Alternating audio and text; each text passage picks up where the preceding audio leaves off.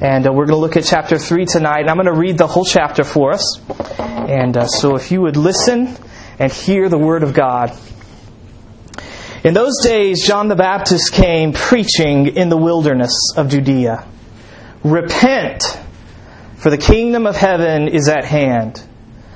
For this is he who was spoken of by the prophet Isaiah when he said, the voice of one crying in the wilderness, prepare the way of the Lord, make his paths straight.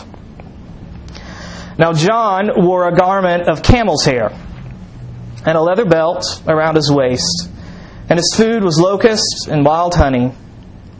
Then Jerusalem and all Judea and all the region about the Jordan were going out to him, and they were baptized by him in the river Jordan, confessing their sins.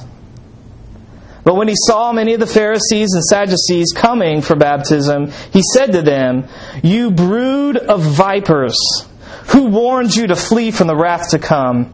Bear fruit in keeping with repentance, and do not presume to say to yourselves, we have Abraham as our father.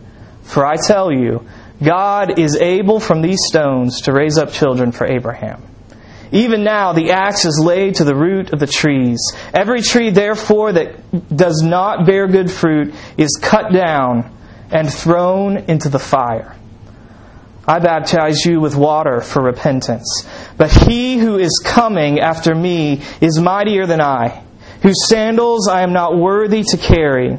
He will baptize you with the Holy Spirit and with fire. His winnowing fork is in his hand, and he will clear his threshing floor and gather his wheat into the barn. But the chaff he will burn with unquenchable fire. And Jesus came from Galilee to Jordan, to John, to be baptized by him. But John would have prevented him, saying, I need to be baptized by you, and do you come to me? But Jesus answered him, let it be so now, for thus it is fitting for us to fulfill all righteousness. Then he consented.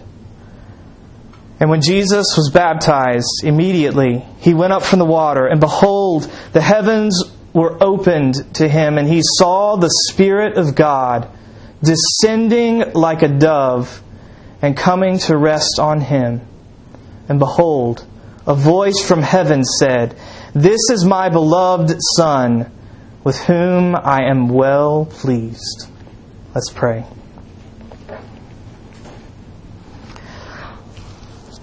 Father, we come to a text tonight that in some ways is very powerful, but in other ways is also very strange. And we want to hear from you. We need to hear from you. We desperately need to hear from you. We need to hear from this text. And so, Holy Spirit, would you come and prepare us to receive the Word of God?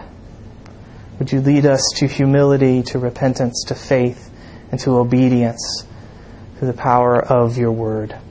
We pray it all in Jesus' name. Amen. If you look on the back of that computer, my wife's computer over there, you'll see an apple with a bite out of it. Right? And everyone in this room knows what that means.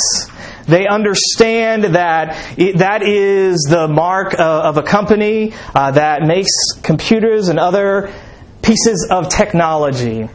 And to me, what's interesting about that particular company and that particular logo is for a time, I think that time has passed, but for a time, that mark became more than just a corporate logo. It became the mark of a community. People will talk about the Apple community. Right? It was as if there was a movement connected to this technology. So that if you purchased and had an item with that mark on it, or put that mark on your car, or whatever else, you were swearing fealty to Steve Jobs and his movement towards techno-utopia. Right? It was a movement with a leader. And that mark connected people to that community. Baptism, in Matthew chapter 3, is a lot like that apple with a bite out of it. It is the mark of a movement with a leader. It is the mark of a community gathered around Jesus. And remember from last week that Matthew is trying to show us that Jesus is better than Moses, leading his people on a greater exodus towards a truer freedom than the freedom of the promised land that we find in the Old Testament. And as Jesus leads this movement, and Matthew introduces us into that movement, he gathers a community around him, and they are marked. They have a logo put on them in this chapter, in Matthew chapter 3. And Matthew continues to talk about this greater Exodus and greater Moses here, and he continues that theme as he talks about John. And he connects John to a prophecy from Isaiah, the Old Testament prophet. Right? These words about being out in the wilderness and a voice crying to prepare the way of the Lord. And isn't that what happened in the story of Israel? As they came out of Egypt, they came through the wilderness. God led them on the way through wilderness to freedom in the promised land. And Matthew is saying with John and with Jesus, it's happening again, and it's happening in a greater way. And that's why John does things the way he does. Because what does he do? He goes out to the desert, right? He goes out to the wilderness. And where does he baptize people? In the Jordan. How did Israel enter into the freedom of the promised land? They traveled through the Jordan. Okay, so the symbolism of this chapter, Matthew is once again connecting us to this new Exodus. And the baptisms of John and Jesus are the logo of that movement. They are the mark of the community that belongs to the new Moses that is on the journey of the new Exodus. Now, what does that have to do with us? It all sounds like an exciting and interesting story, but what does it have to do with us? What does it have to do with this week? Well, I want to look at this chapter, and I want to look at the baptisms of John and Jesus and ask two questions that will help us understand what this has to do with us. First of all, who belongs to Jesus and His movement? And second of all, how can we belong to Jesus and His movement? So who belongs and how do we belong? As we look at the figure of John, he seems to be more about who doesn't belong, doesn't he? John here is not exactly the figure of tolerance and inclusivity. He goes out into the middle of nowhere. He wears a hair shirt. He eats strange food, and he yells at people, right? And he calls them snakes. And actually, some scholars think the word he used here, when he calls the Pharisees and the Sadducees a brood of vipers, is a particular type of snake in that type of the world that eats its mother as it is born. So he is calling people mother-murdering snakes. All right? Not exactly soft, inclusive, right? And he confronts, and he is strange. But in everything that John does, he is showing us that he's a prophet. He is the last, greatest prophet of the Old Testament. Because the job of the prophet was to stand outside of the culture, was to be countercultural and to address the culture and say, no, that is not the way things should be done. The job of the prophet was to be strange in order to confront the status quo. And to say, this is not how life should be. This is not the way things should be. And why do they do that? Well, prophets confront in order to prepare. They confront the people of God in order to prepare the people of God for something new that God is going to accomplish. Some new work of God. They're confronting people in order to prepare them. And so what does John say? He says someone is coming. And this person is coming with the Holy Spirit and fire. This person is coming with the saving and judging presence of God.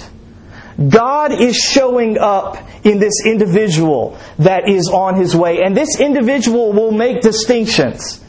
He will distinguish between who belongs to God's people and who doesn't.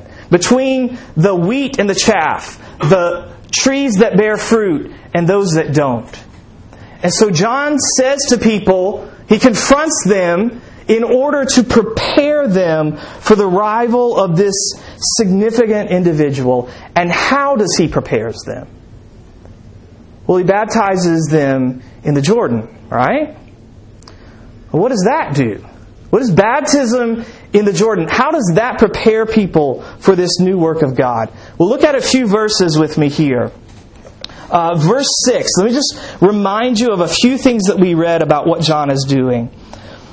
Verse 6, it says, "And they were baptized by him in the river Jordan," and this is the key phrase, "confessing their sins." And then verse 7, he sees the Pharisees and the Sadducees coming out to them, and he says to them, "You brood of vipers, who warned you to flee from the path to come, bear fruit in keeping with what? With repentance." And then one more verse, verse 11. He explains what he is doing. He says, "I baptize you with water for repentance." And of course, what's the first word out of John's mouth when he shows up on the scene? Repent. Baptism in the Jordan was simply an expression of this concept of repentance. And it's one of those words that we say a lot in the Christian church and often don't take time to define it. But repentance is a directional term. Okay, you remember when we were studying the book of Ruth? That first chapter, Naomi is in Moab and she is empty. And she decides that she needs to go to Bethlehem to be full. And so she heads towards Bethlehem. And all throughout the chapter, it uses the word for repentance to talk about her return to Bethlehem. It's a directional term. It is to say, the way that I am walking right now isn't working. Let me head in another direction. And so John comes and he calls people to repentance. He baptizes them in the waters of the Jordan. And what they are saying is, the way that we are doing things does not work. We need another way. We need another direction. And John confronts those who are too comfortable or too confident to own that truth. That their way doesn't work. And this is the speech to the Pharisees and the Sadducees. These were two very different political and religious groups of leaders, very different agendas. The Sadducees wanted to compromise with Rome and just kind of live a comfortable life under the Roman Empire. The Pharisees, they wanted as much faithfulness and obedience to the Old Testament law as possible because they thought if they could be precise enough, God would finally show up and rescue them. And John says, neither way works. Neither way will produce the fruit. That's the image he uses, right? Of the tree and the fruit. Neither approach is going to produce the life that God wants for you and God wants for His people. Neither way will produce the fruit. You're planted in the wrong place. And he says to them in verse 9, you're planted into your Abrahamic identity. Because you're a descendant of Abraham, because of your ethnicity, because of your circumcision, you are resting in that, and you think that your way is best because you're circumcised or you're a son of Abraham. And John says, no, God can raise up sons of Abraham out of these stones. You have to be willing to own the truth that your way doesn't work. You have to be willing for God to uproot you from the soil in which you are living and plant you somewhere else. So the people who belong to Jesus and His movement are a people marked by repentance. They are people who can hear and receive the painful truth that their way will not produce life, it will produce death. They can receive the truth that their way is not best, and they need to be pointed in a different direction. When we were potty training our daughter Georgia, I remember one particular day where it was not going well. And I grew more and more frustrated, more and more angry. And there was one more accident. And I was cleaning her up and laying into her, giving her the business. You're too old for this. It shouldn't be happening. And she looked at me with those big blue eyes. And and there was no disrespect here. There was no anger on her part. She looked at me and she said, "Daddy, you're being a mean man." Ouch! Right? And again, it didn't come from a place of anger or disrespect. It was the truth. And it was devastating. But I needed to hear it. And John's message that your way will not produce life is devastating. It is a painful message, but it is true, and we need to hear it. Will you receive that message tonight? Will you receive that message this week? This is why the Christian life begins and ends in humility. Because humility is the ability to receive a painful truth like that. To every day hear that our way is not life, it is death, and we need to walk towards Jesus. Or to use John's other metaphor, to receive the truth that if we plant our life in gaining the respect and admiration of other people, if we live life rooted in what other people think of us, it will not produce life. It will produce death. If we live our lives rooted in the pursuit of as much fun as possible, as much pleasure as possible, if we root our lives in that, it will not produce life. It will produce death. If we root our lives in accomplishment, whether it's moral or academic or vocational accomplishment, if we root our life there, if that's where we try to find life, it will not produce life. It will produce death. And the people who belong to Jesus and His movement are marked by an ability to hear and receive that painful message. The person who belongs to Jesus and His movement is marked by repentance. But how do you live like that? I mean, isn't that exposing ourselves to being crushed by shame? If you own that message, how can you live with it? How can you live with the reality that your way is not life, it is death? That raises the second question I want to ask of this passage. We've seen who belongs to the movement of Jesus. It is those who are marked by repentance. But how can we belong to the movement of Jesus and not be crushed by shame? Well, to answer that question, we need to look at a debate about baptism. And it's not the debate between Presbyterians and Baptists, between Anglicans and Catholics and everybody else. It is the debate between John and Jesus. They have a baptism debate here, right? Jesus comes from Galilee in the north of Israel. He comes down to where John is ministering and he says, "I want to be baptized." And John says, "No way. You are more worthy than I am." And John understands that his baptism is a baptism of repentance. And so Jesus shouldn't have to be baptized with a baptism of repentance, right? John says no, and Jesus says yes. And Jesus insists on being baptized by him. Why does he do this? Look at verse 15. How does he win the argument with John the Baptist? In verse 15, he says to John, "Let it be so now, for thus it is fitting for us to fulfill all righteousness." Righteousness is a word like repentance. It's one we hear and use a lot and rarely take time to understand.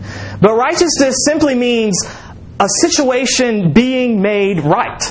It's rightness. It's something that is wrong being made right. And in the context of Scripture and the story of the Bible, it is the relationship between God and His creation being made right. For righteousness to be established, it is for God to accomplish His purpose for His creation, and for the relationship between Himself and His creation to be reconciled. It's closely related to this little phrase, the kingdom of heaven, that John uses.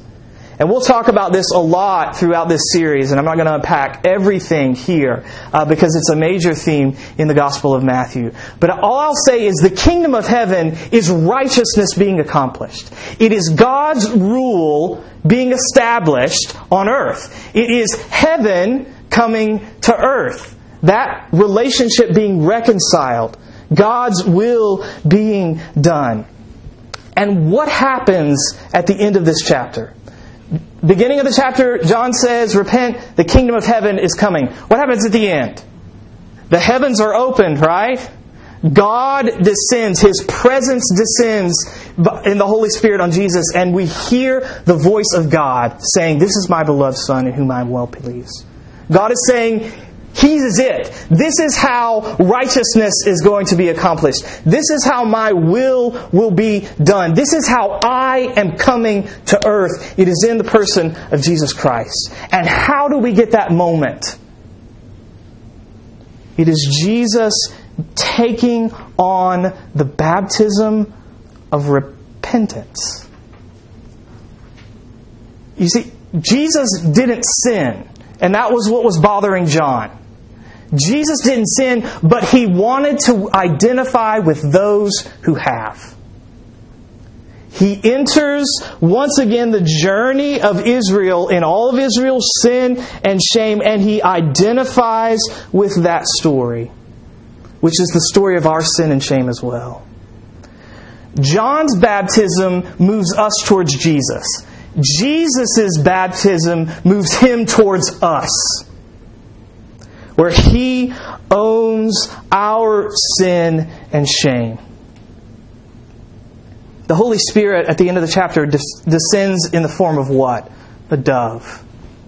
Where else do we find a dove in Scripture? You remember Noah's flood? God judges the earth and covers it with water. And then God's judgment resides, and life is going to begin anew. And how do we know that life is going to begin anew? Noah sends out the dove, it finds the olive branch, and brings it back. You see the imagery? Jesus goes through the flood.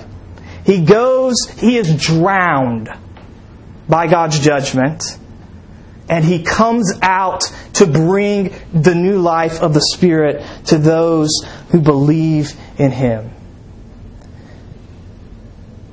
And that doesn't happen just symbolically in Matthew chapter 3. It happens in reality in the life of Jesus. Because His life leads Him to the cross, where He is drowned by our sin and shame. And then God raises Him from the dead, saying, "This is my Son, in whom I am well pleased." And He pours out the Spirit on His people. This is why we can risk a life of repentance. Because Jesus has taken our shame and overcome it with His glory. Because our sin was poured out on Him so that He could pour out His Spirit on us. In a few months, if everything goes well, I'll stand up here and I'll baptize my new probably son. All right? Probably, hopefully. No. According to JJ, that's what he wants. So I'll baptize my son and understand what I'm doing. When I take the water and put it on his head, I am drowning him. That's the imagery. It's the imagery of the judgment of God poured out on His people. Why would I do that? Well, because Jesus was drowned for us. He was drowned for Center Point Church. And then He was raised to give us new life. And my son belongs to this community. And yes, I know there's all sorts of debates about that. I'm not going to enter that tonight, okay? But he belongs to this community for whom Jesus was drowned and raised. He belongs to this community, which is a community, yes, that is marked by repentance. But more than that, it is a community marked by righteousness. The righteousness that Jesus accomplishes for us in His life, death, and resurrection. Martin Luther was a great pastor, reformer, theologian of the 16th century. And he wrote a lot about his spiritual struggles and how he in his life would deal with very, very deep chaos and doubt. He was a very tortured man. And he says, when I face those times of darkness, I say to myself, I am baptized, I am baptized, I am baptized. And he says one of the key spiritual practices of a Christian should be to remember our baptism. And so if you have been baptized tonight, I want you to do that. I want you to remember that you have been marked by repentance, but more than that, you have been marked with the righteousness of Jesus Christ if you have put your faith in Him. And even if you have not been baptized, I want us all, more than remembering our baptism, to remember Jesus' baptism. To know that He took our sin in order to accomplish righteousness in us. Would you hear that tonight? Would you hear that this week? And may we all find peace in the beauty of what Christ has done for us. Let's pray.